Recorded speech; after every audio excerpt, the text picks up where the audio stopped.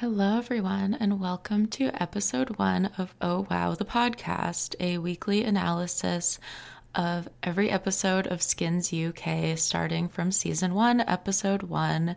I'm your host, Augustine, and let's start this journey together. I was in bed around 2 in the morning and watching some episodes of season 3, and just casually browsing to see if there were any Skins related podcasts. I assumed there would be many, as it's such a polarizing and iconic show. Much to my surprise, there are no Skins related podcasts, so I have taken it upon myself to venture into the world of a Skins pod, and so this is really going to be a learning process as you join me. I'm super excited. I love Skins. I have been watching since it originally aired. So today we're going to be talking about season 1, episode 1, titled Tony, which premiered on the British channel E4 on January 25th, 2007. Looking back at 2007, I was 13 years old. I was certainly too young to be consuming such media. And part of my inspiration to start this podcast is seeing how Skins is becoming popular with the youth, and there is a new generation of Skins fanatics. So part of this podcast is analysis, and part may serve as a warning to the youth that actually I don't recommend trying to emulate the lifestyle portrayed in this show, as there are some serious consequences unbeknownst to myself at the time of it airing. As a young, undiagnosed, neurodivergent young woman, my tiny little brain latched onto this show as a salvation for my chronic unpopularity. I found the characters so compelling and thought certainly this is the way to achieve the elusive coolness by doing drugs and having sex with everyone in my friend group. So we will dive into that with the analysis of episode 1, Tony. First of all, the theme song for this show is iconic. I am using a tiny clip of it as the intro to the pod here because it really brings some serious emotions to the surface. A melancholy, a nostalgia, a longing for youth. And if you are a long-time Skins watcher, I think you'll understand. If you're new to watching the show, welcome. I'm so excited for you and your personal development that occurs alongside watching this show. So in the first scene, we are introduced to Tony Stoneham in his room underneath the infamous naked people blanket. Nicholas Hoult is absolutely fine, and I say this as a lesbian. He is fine as hell. I know he was a child actor in some movies, never really saw any of those, but in his iteration in Skins, he's a very attractive young man. He stumbles out of bed and is teasing his neighbor across the hall. The predatory nature of many of the adults of Skins is certainly more concerning as I watch back as an adult. In my youth, I thought it was just a bit of cheeky fun, but I realize now that many of the adults on the show are predators. We also see his younger sister, Effie, who is walking home, and she's just a hot mess. She has her iconic smeared eye makeup, messy hair. I love Effie's fashion and will certainly comment on it many times through this podcast, through the episodes. We're introduced to their father, who is screaming, and this gives us our initial impression of the parents of the Skins cinematic universe characters. The parents are all horribly neglectful or incompetent in other ways. So his father is screaming. We learn the dichotomy of the children versus the parents, or the alienation of the youth versus the adults, which truly resonated with my younger self, and somewhat to this day, as I don't truly feel aligned with the boomer generation and generally find them aggressive and incompetent. So that really holds true. One further comment is that Tony is extremely tall, and I need to look up how tall he actually is, because I was shocked rewatching. He climbs down out of the bathroom into the kitchen. They're just sort of toying with their parents. And then he leaves for the day, and they are using some serious throwback flip phones from 2007, which I'm so nostalgic for. It truly was a simpler time before we had the smartphone and technology boom of the 2010s, and we were all just using our little flip phones to communicate. We are introduced to Michelle, Tony's girlfriend, who is played by the beautiful April Pearson, who has an active TikTok presence, which I find very exciting.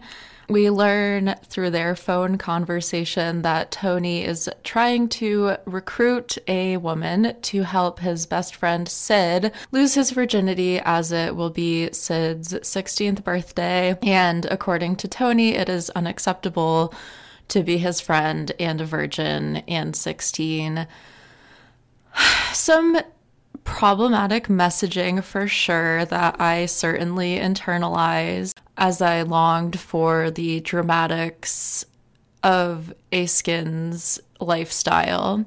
Regardless, we are tangentially introduced to Sid, Chris, Jal, Anwar, and Maxie, the other main characters of the show, although we are only provided snippets of their characters, and the main focus is Tony and his controlling, rude, domineering attitude towards his friends, while still expecting them to do all of his bidding. It's evident that they are somewhat afraid of Tony, and we'll certainly dive into those dynamics further through the episodes.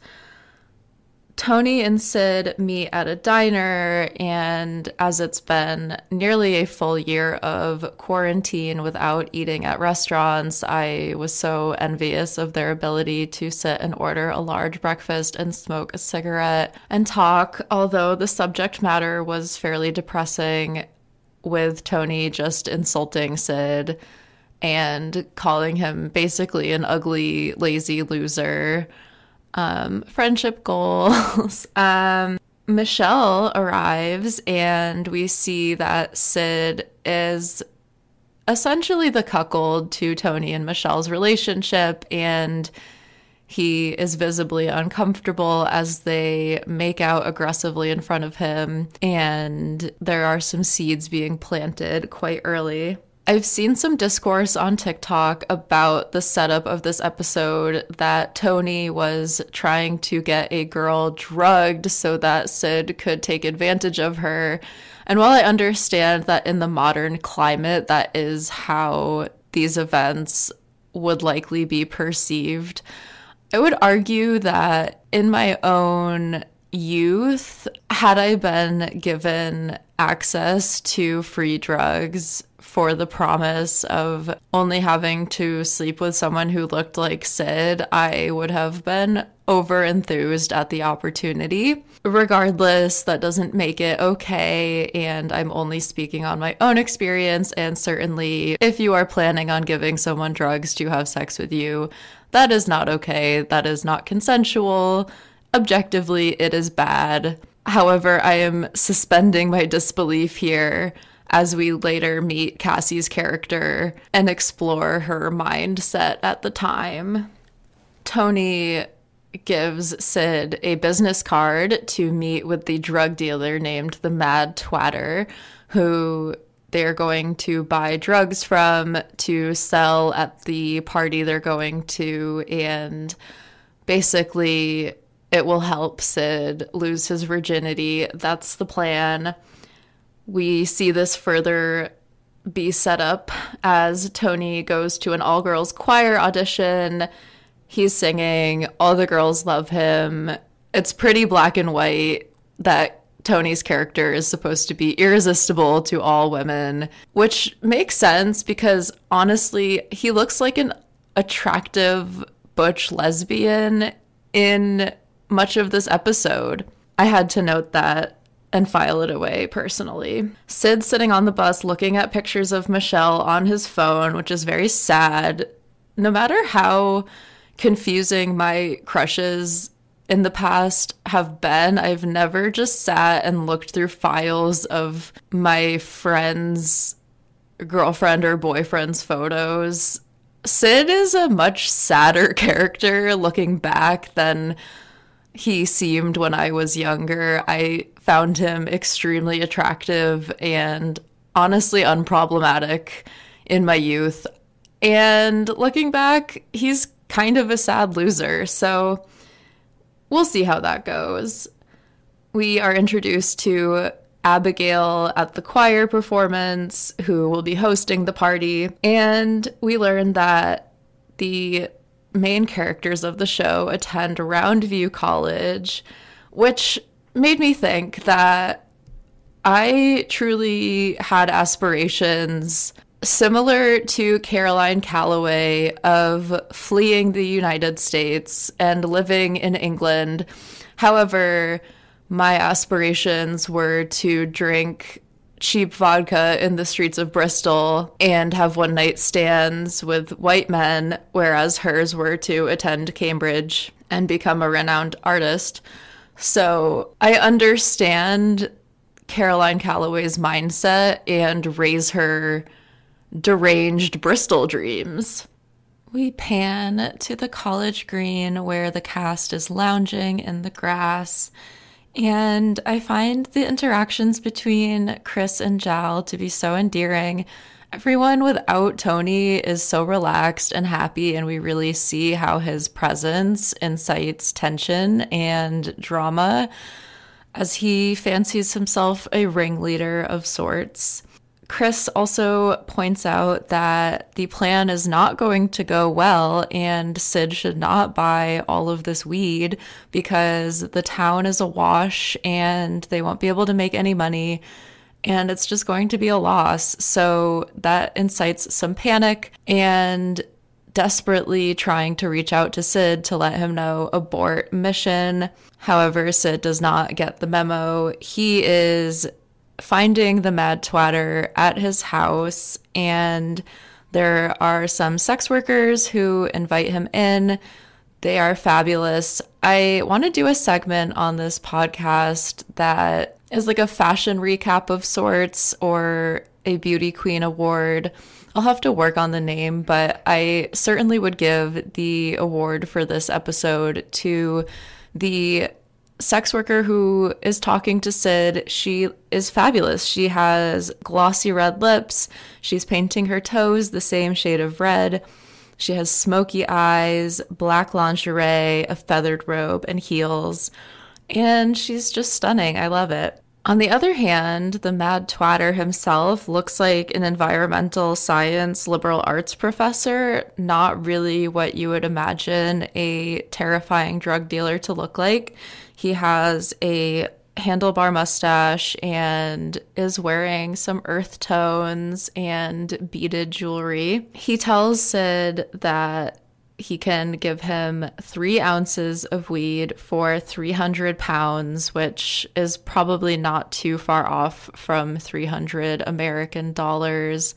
I haven't looked up the conversion, but clearly for teenagers, it's a lot of money. And Sid is given 48 hours to pay him back under the threat of having his balls ripped off. And Sid has no backbone, so he will not speak up. He just sort of quivers and accepts the deal and walks away with 3 ounces of weed. Next, we go to Angie's class. She is the professor of psychology at the college, and Jal and Chris and other students are in her class. This scene made me realize something that I really love about this show, which is that there isn't the airbrushing that American shows have, and I think that's what made this show feel so relatable to me. Seeing teenagers with actual skin texture and hairs out of place and looking just greasy and dirty is so much more of an accurate representation than the 30-something models that play high schoolers on American shows, which I've just never related to. Skins is so incredibly tangible of a show, and that really draws me to it even to this day. We're introduced to the dynamic of Angie and Chris in the hallway after class. It makes me realize that we're going to have to start a segment called Chris, You're a Victim. Once again, we realize that the adults on this show are predatory. Angie is very openly flirting with Chris after her breakup that she discusses in class. And having tried to flirt with my professors in a similar fashion, they shut that down really quickly. And I see now that Angie's interactions with Chris are highly inappropriate. And again, like Tony and his neighbor, not just a bit of cheeky fun as I had originally interpreted it to be, but actually semi-disgusting and really disturbing. Anyway, shaking off Chris's imminent victimhood, we meet Cassie, who is played by Hannah Murray, who is amazing. I've idolized this character for better or for worse since I was 13 years old.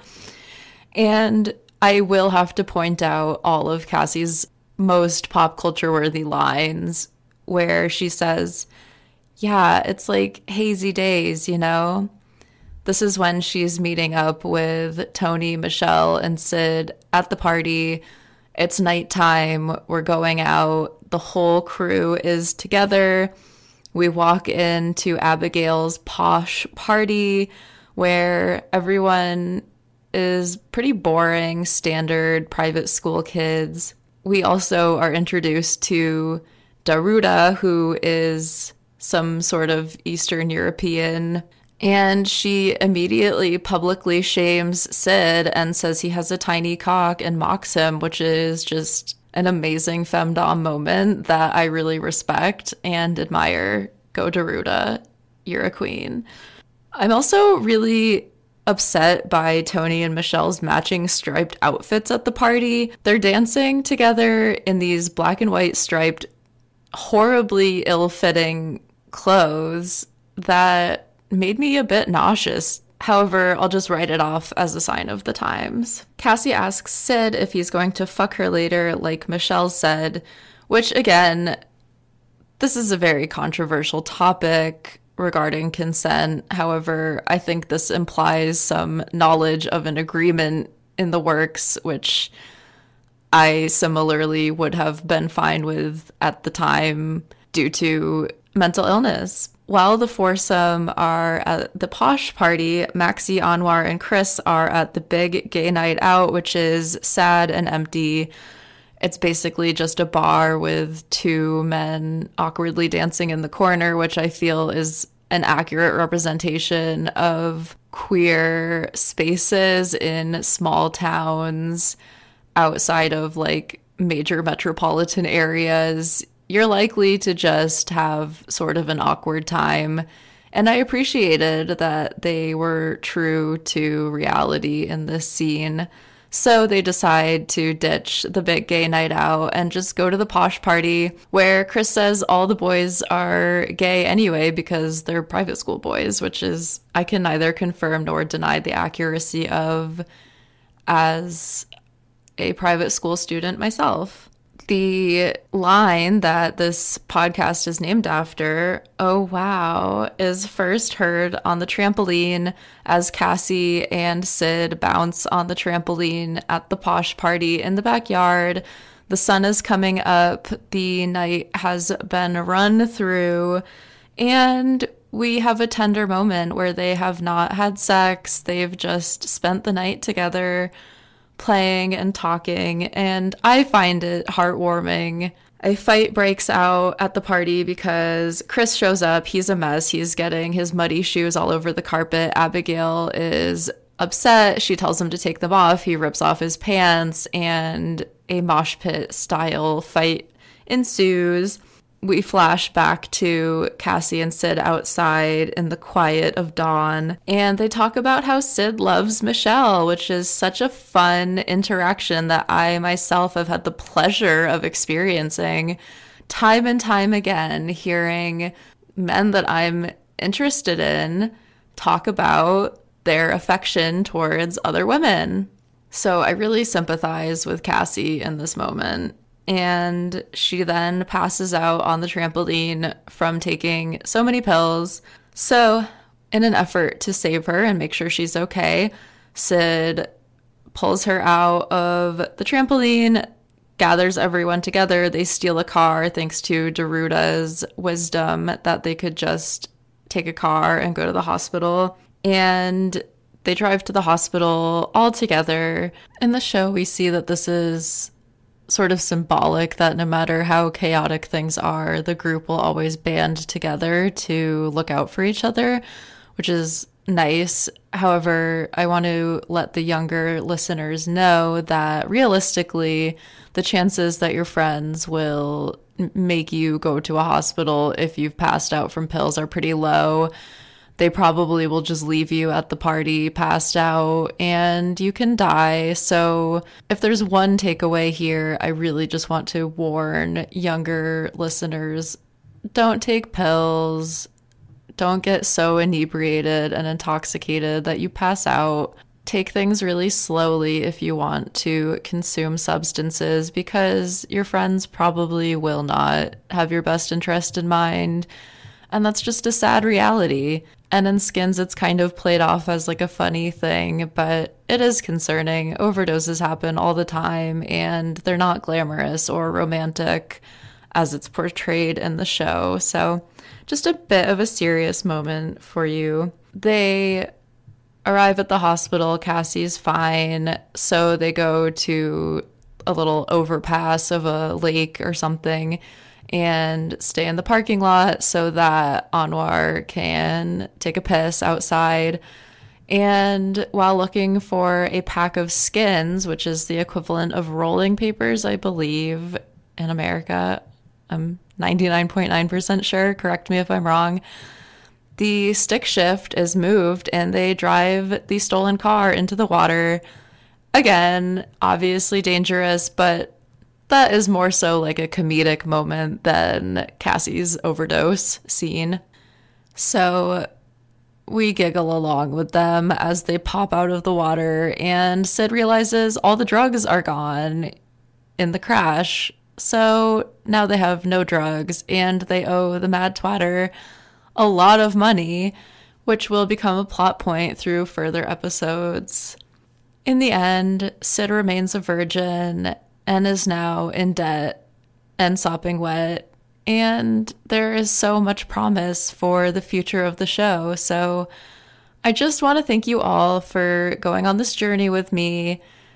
Obviously, the first episode of a podcast is always a little bit bumpy, but we'll get more comfortable together as a community as the episodes go on. And I would love to hear your feedback about the show, or I'd love to have guests on to talk about the episodes. I don't want it to just be me every week. So I'd love to have guests. Any advice, any feedback, whatever, feel free to send it in to ohwowaugustine@gmail.com. That's my email address. And you can also follow the Insta page, which is Oh Wow the Podcast. And yeah, just keep up on social media, add the show to your favorite apps or whatever. And I'm so happy that you're here listening and that we can all enjoy this really fun and amazing show together, even if it's at the detriment of our own mental health, which in retrospect is probably why there are no Skins podcasts, because all Skins viewers are probably too depressed to be able to make a show. So I will take one for the team and step up to the plate on this one. And I thank you so much for listening, and I hope you have a wonderful day. Thanks. Bye.